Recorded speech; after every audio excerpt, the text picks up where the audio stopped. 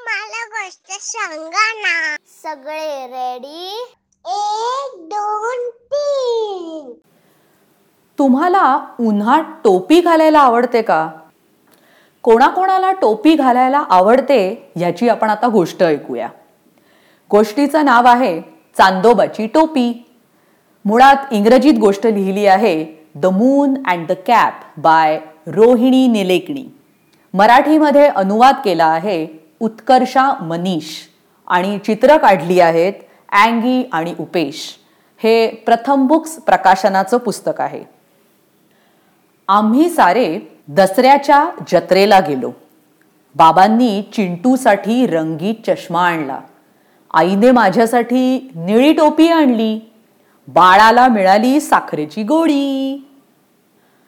घरी जाताना जोरात वारा सुटला. माझी टोपी उडून गेली. माझी टोपी पिंपळाच्या झाडाच्या फांदीवर अडकली. मी खूप रडलो. रात्री जेवलोही नाही. नंतर रात्री चांदोबा वर आला. त्याने पिंपळाच्या झाडावरच्या माझ्या टोपीकडे पाहिलं. त्याने टोपी घालून पाहिली. चांदोबा हसला. मलाही हसावं लागलं. दुसऱ्या दिवशी शाळा सुटल्यावर आईने मला चमकदार लाल टोपी दिली.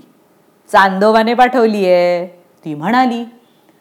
त्या दिवशी रात्री मी आणि चांदोबा दोघांनी आपापल्या टोप्या घातल्या आणि हसलो. दोघे खुश झालो.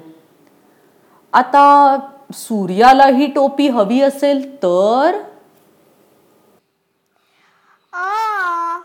गोष्ट संपली. पण तुम्हाला पण अजून गोष्टी ऐकायच्या आहेत ना? मग या www.books-fit.com.